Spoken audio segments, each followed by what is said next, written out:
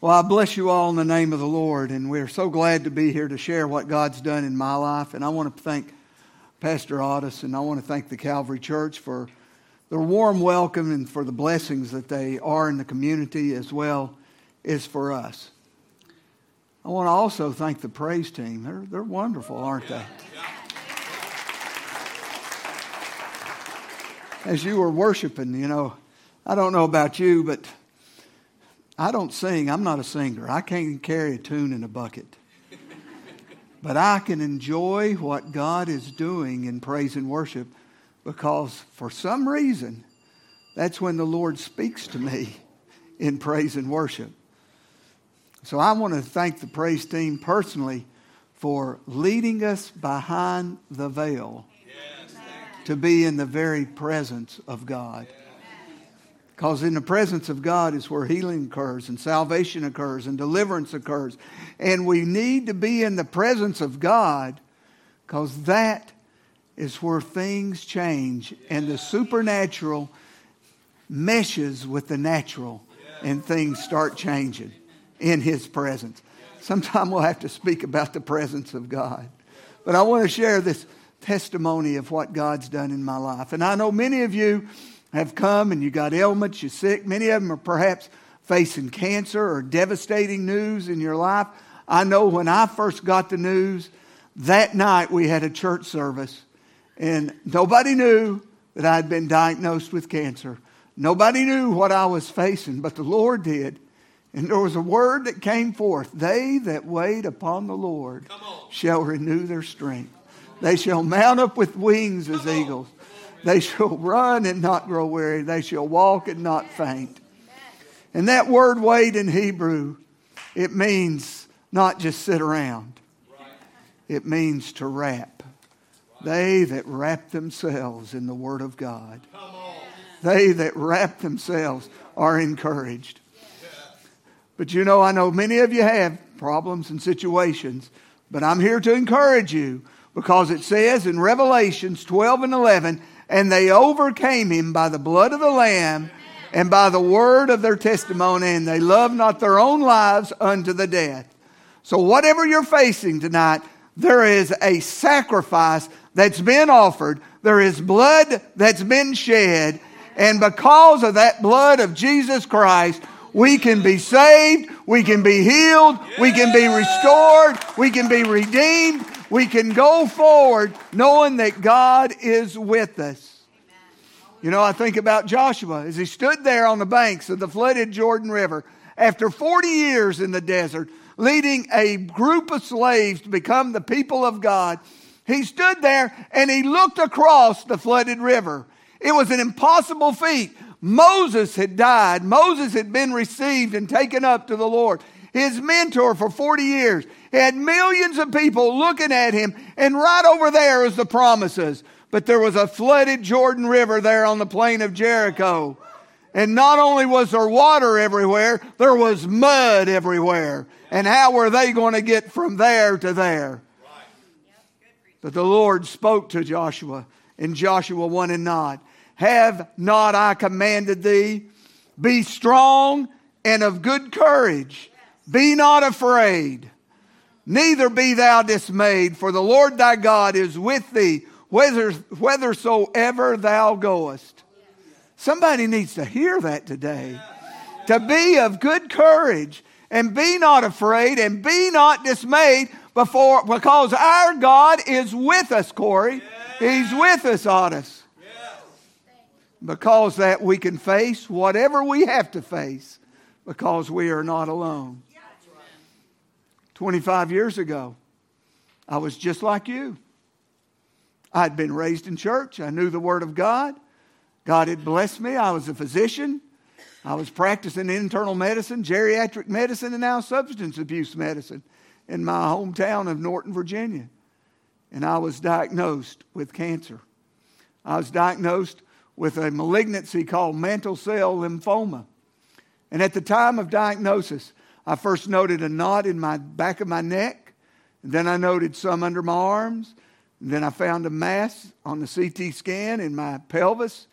And at the time of diagnosis, I was already in stage 4 disease with this mantle cell lymphoma.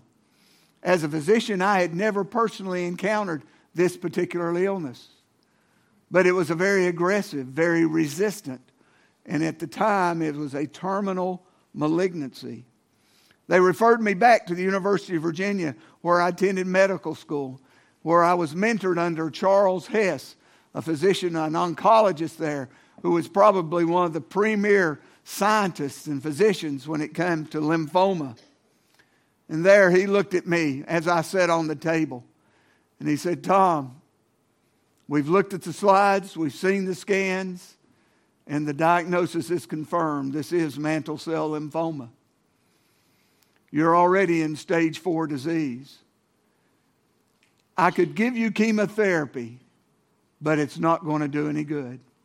It may knock it back for a little while, but this tumor will march right through it. We've tried and failed bone marrow transplants. We've tried and failed stem cell harvesting techniques. But he told me, he said, I want you to go home and live. And when I heard those words, I decided I was going to take him up on those words. Now, I know what he meant. He meant go home, get your Harley out riding the sunset and enjoy what time you got left. But I took it as I'm going to go home and live in the power of God. I'm going to find out what the Lord has to say about this situation. On the way home, we called our pastor and told him the problem that we were having. He said, I'll meet you at the church to pray.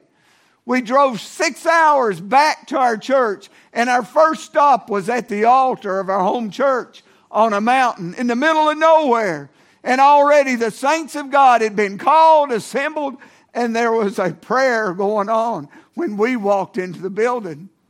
I walked down to the edge of the altar and knelt down beside the pastor as he was praying and speaking in the tongues. The Lord spoke to him. I think he levitated off the ground at that point. He got up speaking in tongues. He came over and said, the Lord said to you, I'm going to take you through. We held on to that word. I didn't know what I'm going to take you through meant. I didn't know what I was going to be facing, but I knew I wasn't going to be facing it alone. Because the Lord was taking me through.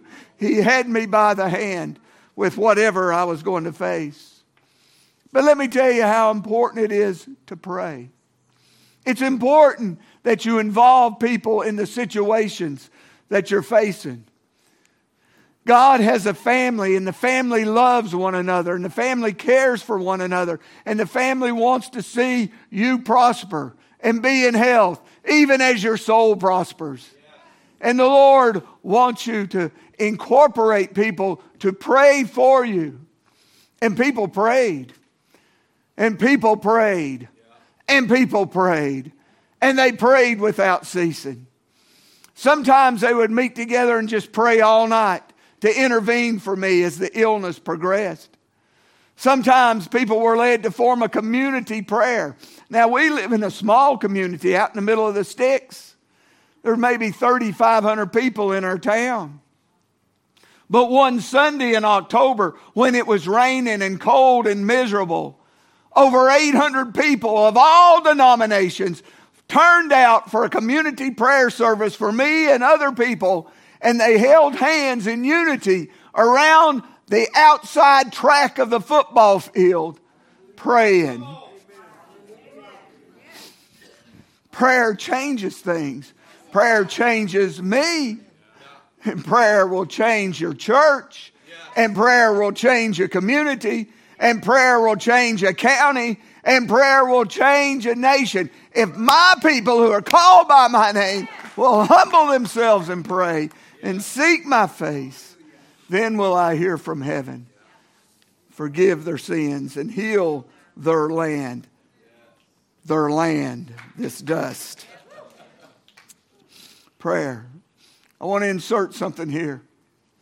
Is as the disease progresses, and I'll tell you about that.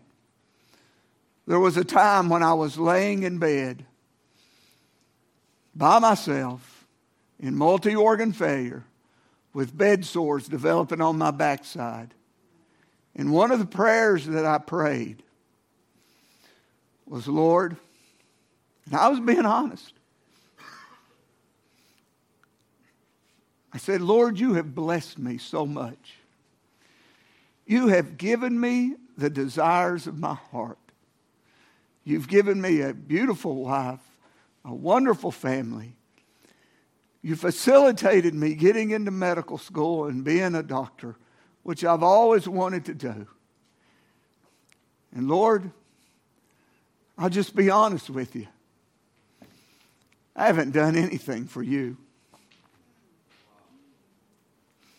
Haven't done anything for you. Yeah, I've gone to church and I've been a part of what God's doing. But Lord, if you don't move in my life, I'm not going to be here long. But I sure would like the opportunity and a little bit of time to work in your kingdom. Just a little longer, if you would. You saw the heart of your pastor today. His heart is towards missions. His heart is towards reaching people, reaching you, reaching the community, but not just that, reaching the whole world. He can't be in every place at one time, but he has that heart. And if you've got that heart, I'm imploring you today, your time is limited. As long as your heart's beating and your lungs are breathing, you have the opportunity to work in the kingdom of heaven. But when this life leaves your body, when that heart beats its last beat, your work is finished. That's right. That's right. There is no more work to do. People tell me all the time, oh boy, when I get to heaven, I'm going to testify.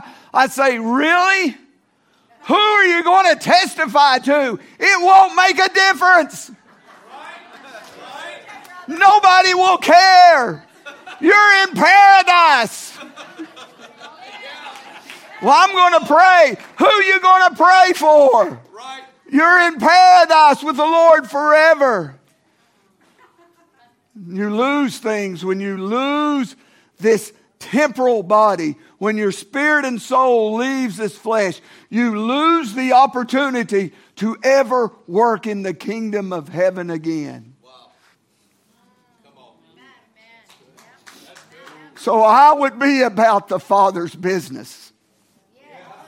Get involved with your church. Get involved with missions. Get involved with what God is doing on the earth today. And I got that revelation on a deathbed.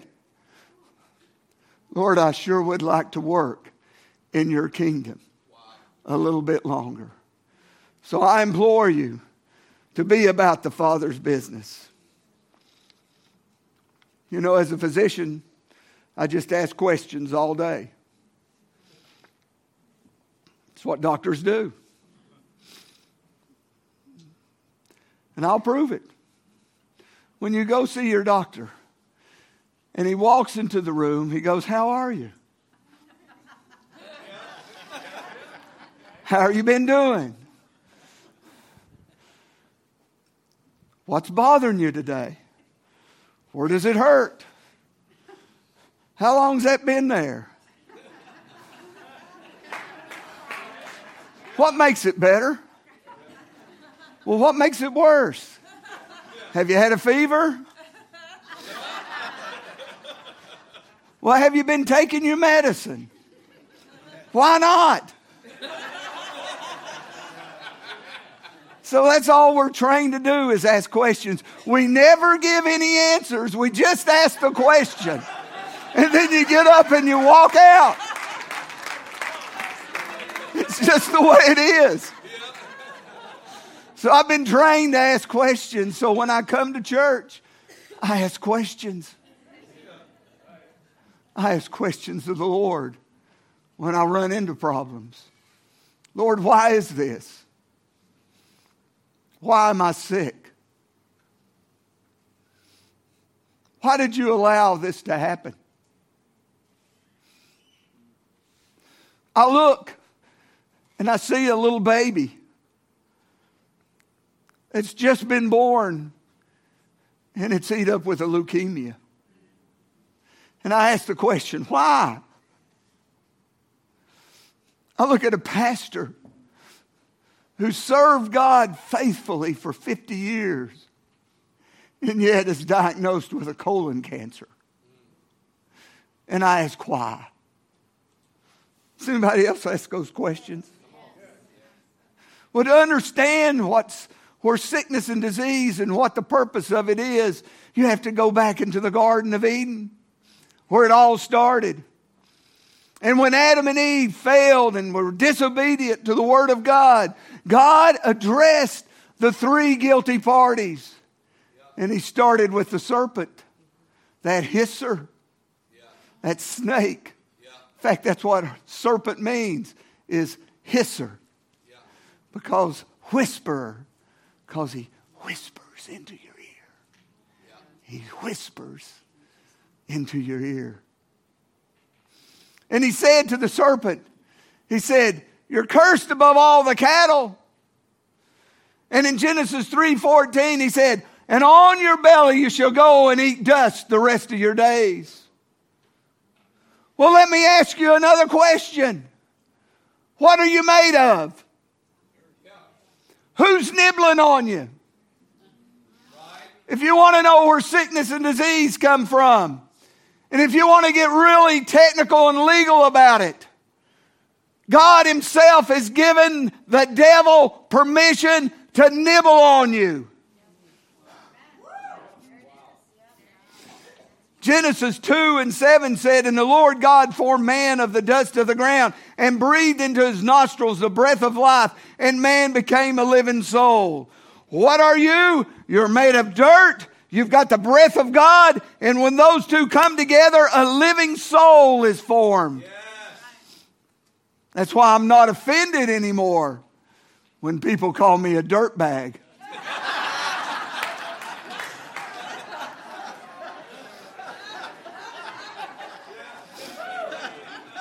Because you are too.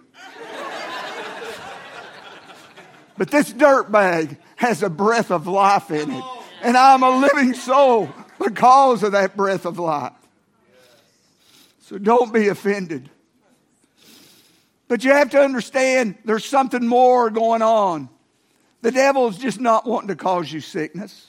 He's not just wanting to cause your family grief and take money from you and destroy your finances.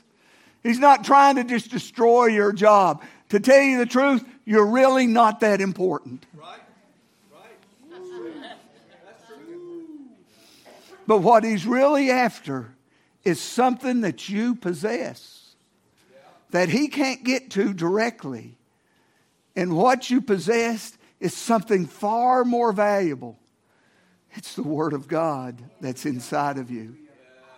And what he wants to do is to reach through you physically to pull that Word of God out of you. And then He's got you spiritually.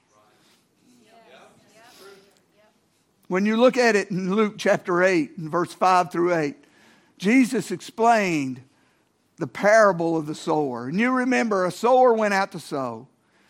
And he sowed some seed, and the seed was the Word of God. And the seed fell by the wayside, the hard places. And sometimes the seed fell on the rocks. And when it fell on the hard places, the fowl of the air came and stole the seed before it even had time to penetrate into your dirt. Right. And some of it fell on rocks and it started to germinate and grow, but the sun came out and it dried it out and it died. And some of the seed fell on thorny places. And as it grew, the tares and the thorns of the world grew up with it and choked it out. So the seed was stolen before it was penetrated into the dirt. It was killed when the trials hit. And it was choked out with the problems that people face. That sounds a whole lot like John 10:10. That sure does. The thief cometh not but for to kill and destroy. In that order.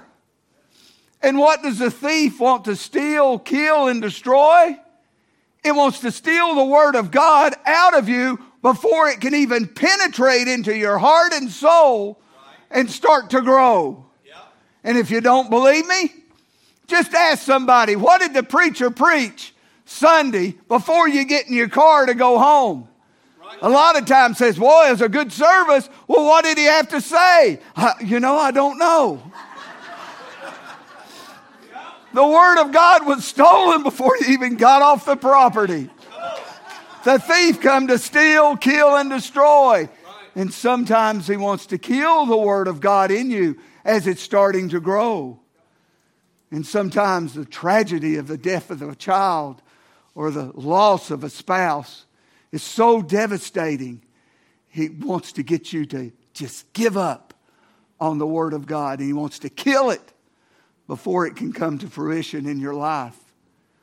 And sometimes he wants to allow the cares of this world, the thorns, the thistles, the cares that you go through every day, the COVID, the masks, to make him ish. Amen.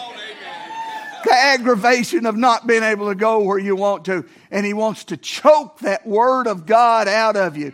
But let me tell you, sometimes that Word falls on this earth and it penetrates into the very heart of man and it starts growing, and no trial and no tribulation can stop it from growing, and no thorn can choke it out, and it comes to fruition in our life, and it brings forth a harvest for everybody to share. And that's what seed is for. It's good to sow, but it's good to consume, and it's good to give away. That's what the devil's really after. He wants to steal the Word of God, and he can't do it directly, so he comes at you indirectly through cancer, through arthritis, through pericarditis, through nephritis, through tonsillitis, through pleuritis, through myositis, through hepatitis, through all those itis boys. Amen? We had a lot of Hittites and Girgasites and Ammonites, but I tell you now we've got the itis boys. But we don't let go of the Word of God. That's what he's trying to steal. That's what he's trying to destroy, is the Word of God in you. We believe this. We stood on this. We surrounded ourselves with the Word of God. But not one of those tumors melted. In fact, they started growing. And as the year progressed, tumors on my neck started developing. Tumors under my arms developed. My abdomen started swelling. My legs started swelling. And by October of 1997, tumors were everywhere on my body. You can see the adenopathy there under my arms. If you look at my neck, all those are tumors of cancer coming out. I had an abdomen that started protruding. The cancer was literally consuming this body. It was consuming my strength. This was before I was bedridden, and ulcers started breaking down on my backside. I had blood clots, pulmonary embolism, renal failure, bone marrow failure, respiratory failure. In short, I was dying. Well, what do you do when you're believing God and things are getting worse, even though you're praying more? What do you do? How do you counteract something like that? How do you stay encouraged in the Lord? Well, the Word of God says we enter into His presence with thanksgiving and into His courts with praise. So one of the things that I did, I wanted to be in the presence of God, because in the presence of God, healing occurs. In the presence of God, deliverance occurs. I needed to be in the presence of God. What are you doing here today? To be in the presence of the Lord. The way I'd enter into His presence is with thanksgiving. Thanksgiving is for what He has done. Thanksgiving is what you give to God for what He has done. And folks, let me tell you, we can always be thankful no matter what our circumstances are.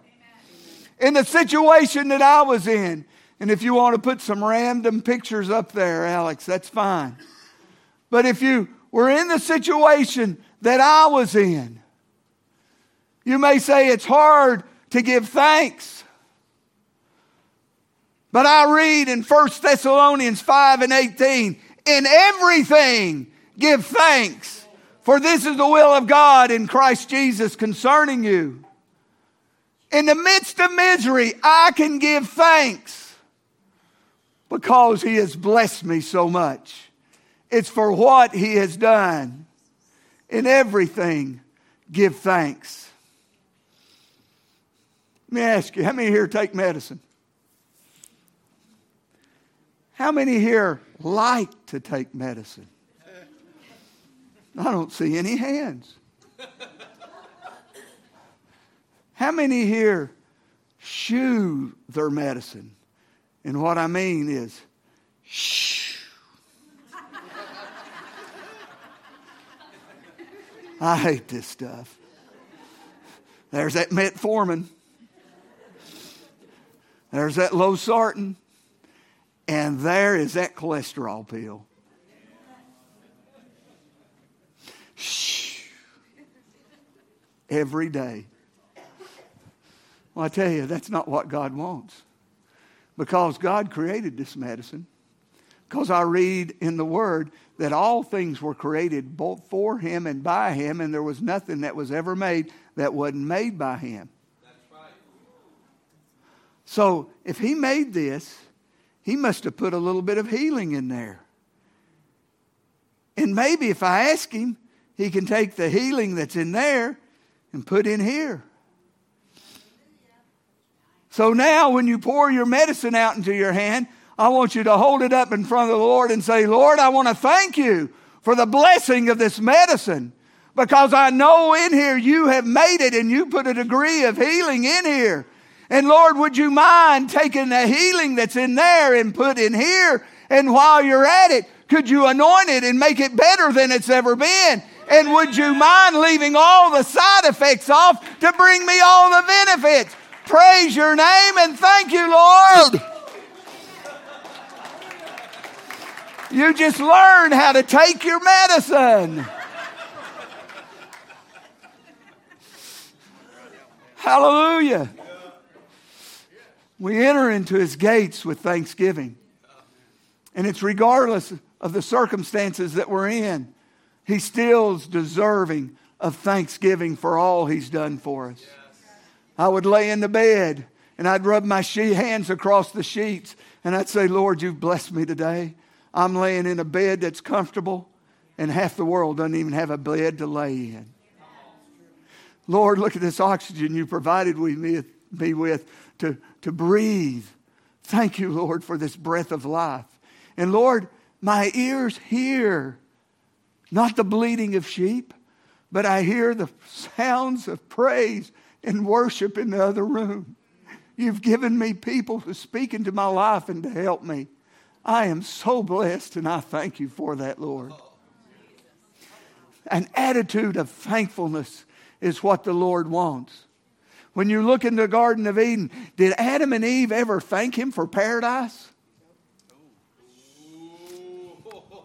Maybe that's why they lost it. They weren't grateful for what God had given them. We enter into His courts with thanksgiving.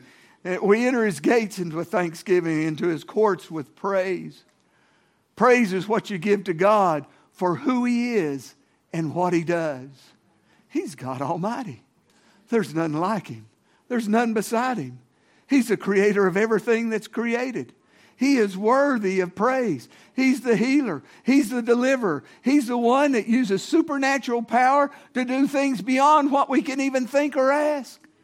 He's God Almighty, and He's worthy of all of our praise. And I will praise and bless His name because simply He's worthy. If He does nothing else on my behalf, He is still worthy of praise. Cancer can't hold me down. Renal failure can't hold me down. Arthritis can't hold me down. Why? He is worthy of praise and glory. Hallelujah.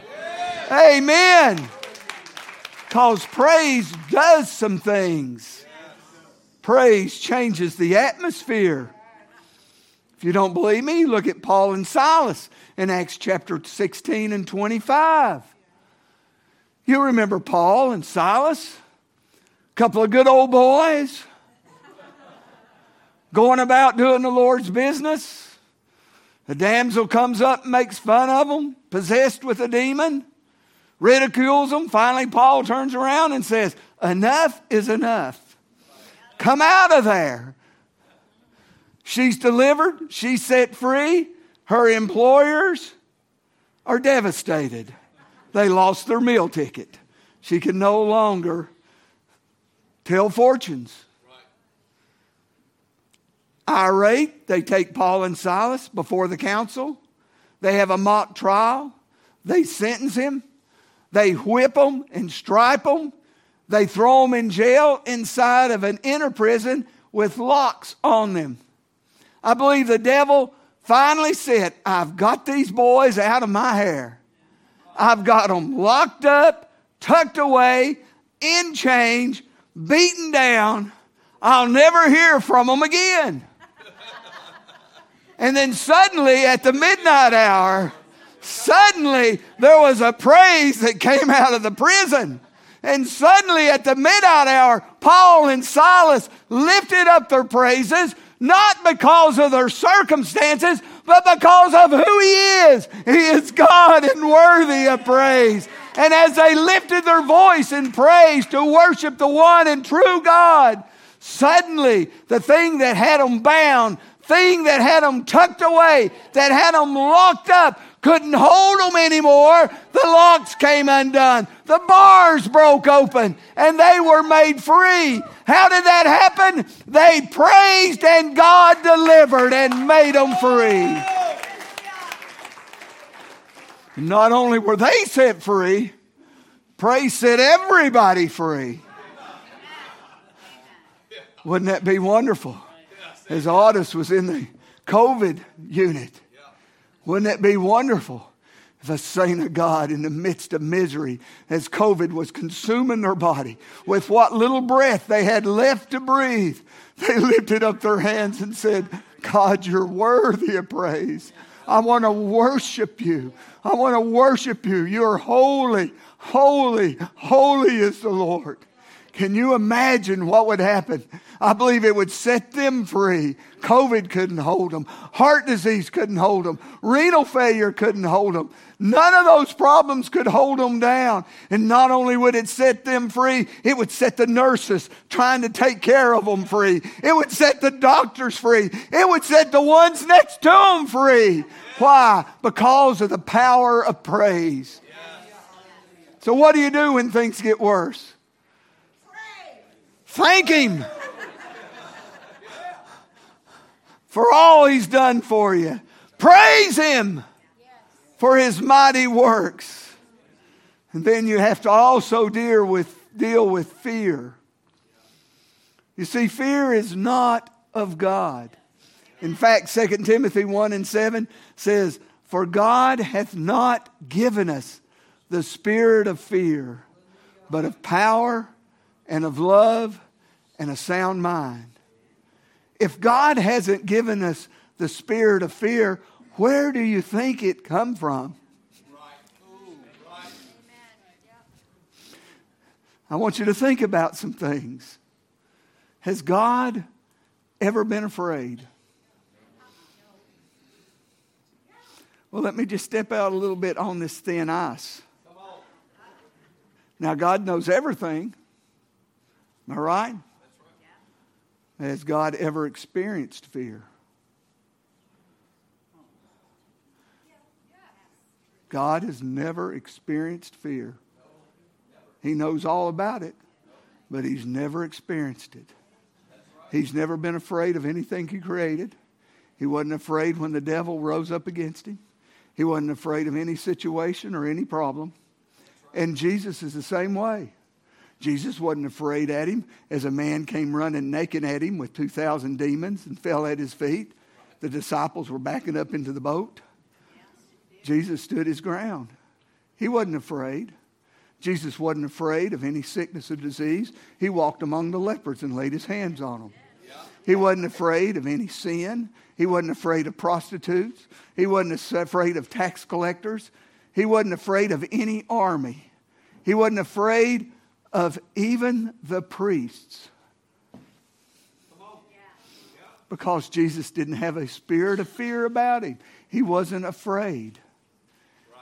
And God doesn't want his children to be afraid. He's not given us the spirit of fear, but of power and of love and a sound mind. So we don't have to be afraid of cancer. You know, God has to deal with fear all the time in man. Fear came in the garden. It all started in the garden. God came down in the cool of the day. And the first thing he said, Adam, where are you? I'm over here hiding because I'm afraid. So where do you think fear came from? That's where the first origin of it. The first act of man was fear. And God's been dealing with it ever since, threaded throughout the whole Bible. Fear not, for I am with thee. Be not dismayed, for I am thy God. I'll help thee. I'll strengthen thee. I'll uphold thee with the right hand of my righteous. Isaiah 41:10. God does not want us to be afraid. He didn't want Joshua to be afraid. I'm going to take care of that river. I'm going to take care of Jericho. I'm going to take care of the mud. He didn't want Mary to be afraid. Zacharias, standing at the altar of incense, spent his whole life for that one moment to offer incense at the golden altar in the holy place. And all of a sudden an angel stood there on top of the altar. Can you imagine? And the first thing that Gabriel said to him was, fear not. He had to address that fear.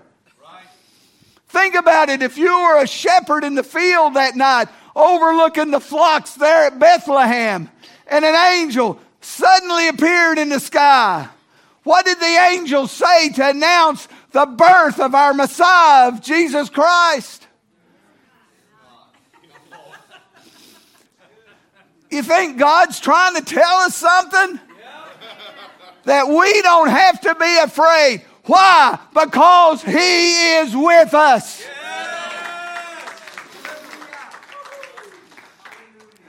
Now, fear does some things. If you look at David and Goliath, David went down to check on his brothers, and the armies of the living God was stopped. And David, why was the army stopped?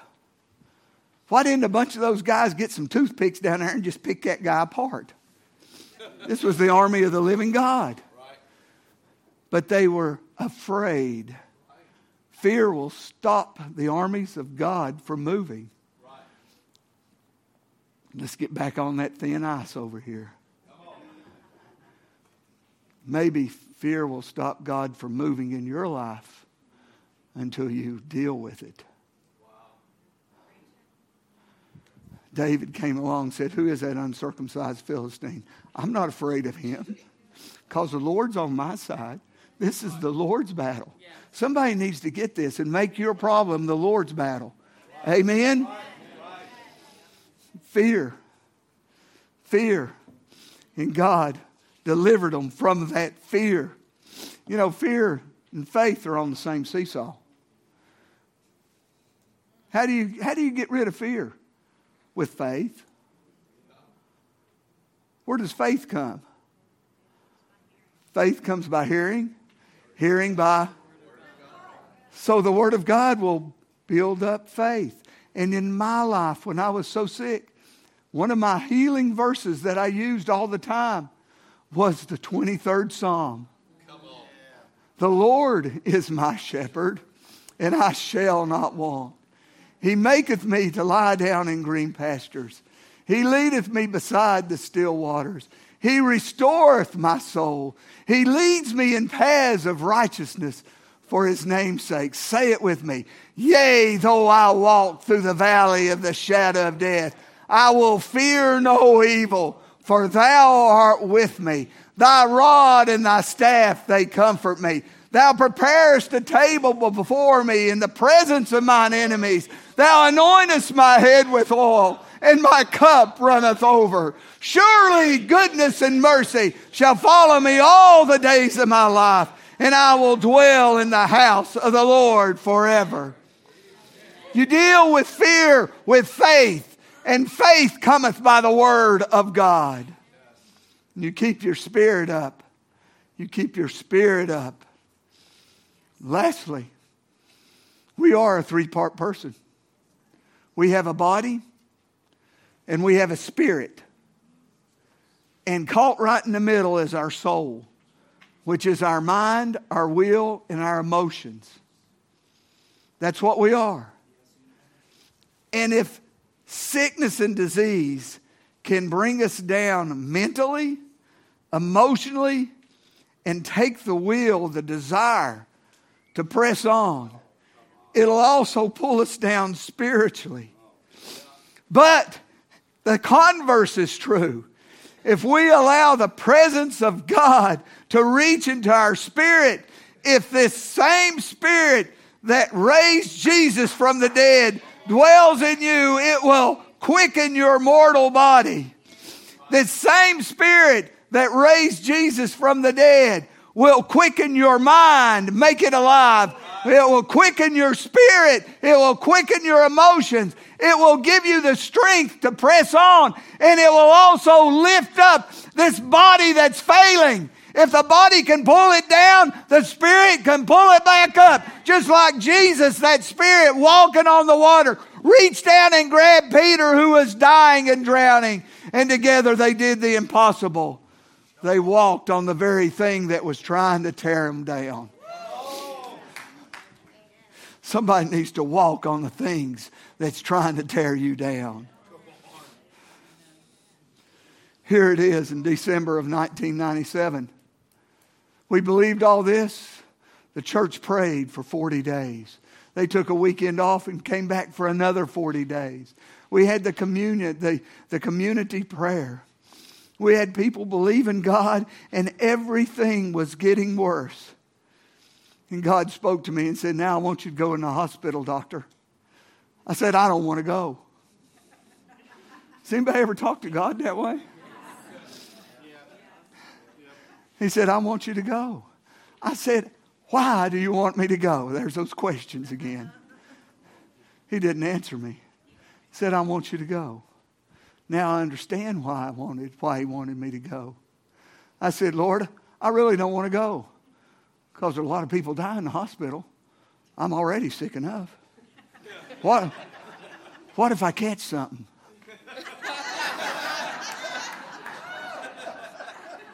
I'm thinking like a doctor, okay?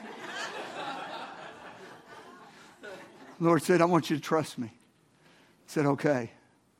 I went in the hospital. They did the CT scans.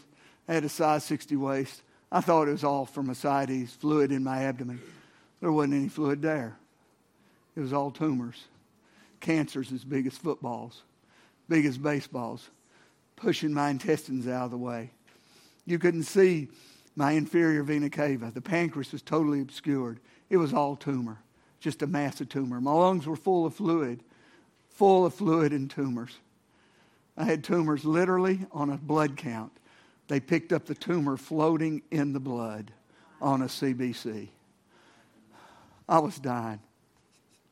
In multi-organ failure, the doctor said, there's not a lot we can do. We may give him something to temporize him. I said, Lord, I don't want to take anything. You said it wouldn't work. I don't want to take anything. I said, you're so great, Lord. You can heal me right here, right now. The Lord said, trust me. Okay? Doctor came in and said, we'll try some of this stuff. We'll give him some second-line agents. Maybe it'll temporize it. Maybe the Lord was trying to get me over some fear. And sometimes you have to trust the Lord no matter what. I said, Lord, you brought me here. I don't know what I'm doing here, but here I am. Do what you have to do. They gave me some second-line agents. Wasn't even supposed to do anything but maybe temporize things, slow it down.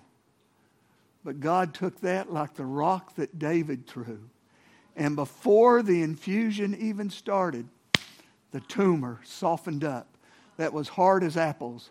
It softened up like Nerf balls. And it started shrinking and disappeared in front of your eyes. Now I understand why God did it. He wanted to demonstrate His power in front of the entire medical community of what He can do in one doctor with a people that believe in Him. That day the Lord healed me. And I believe that day that He healed me, He saw this day, that day. Yes. And He saw your need way back then. Yes. And He wanted these words to encourage you in your spirit to hold on to the things of God. We prayed for an entire year, expecting every day a miracle to occur. And you know what? You never know the day God's going to move. That old song, He may not come when you want Him, but He'll always be on time. Because He's an on-time God. Yes, He is.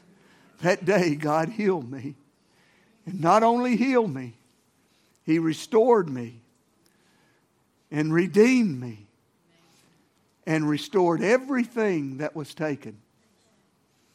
The cancer had taken my family, my income, my practice, my health, and God has brought back every aspect of that. He truly did a Psalms 103. Let's stand here today. In Psalms 103,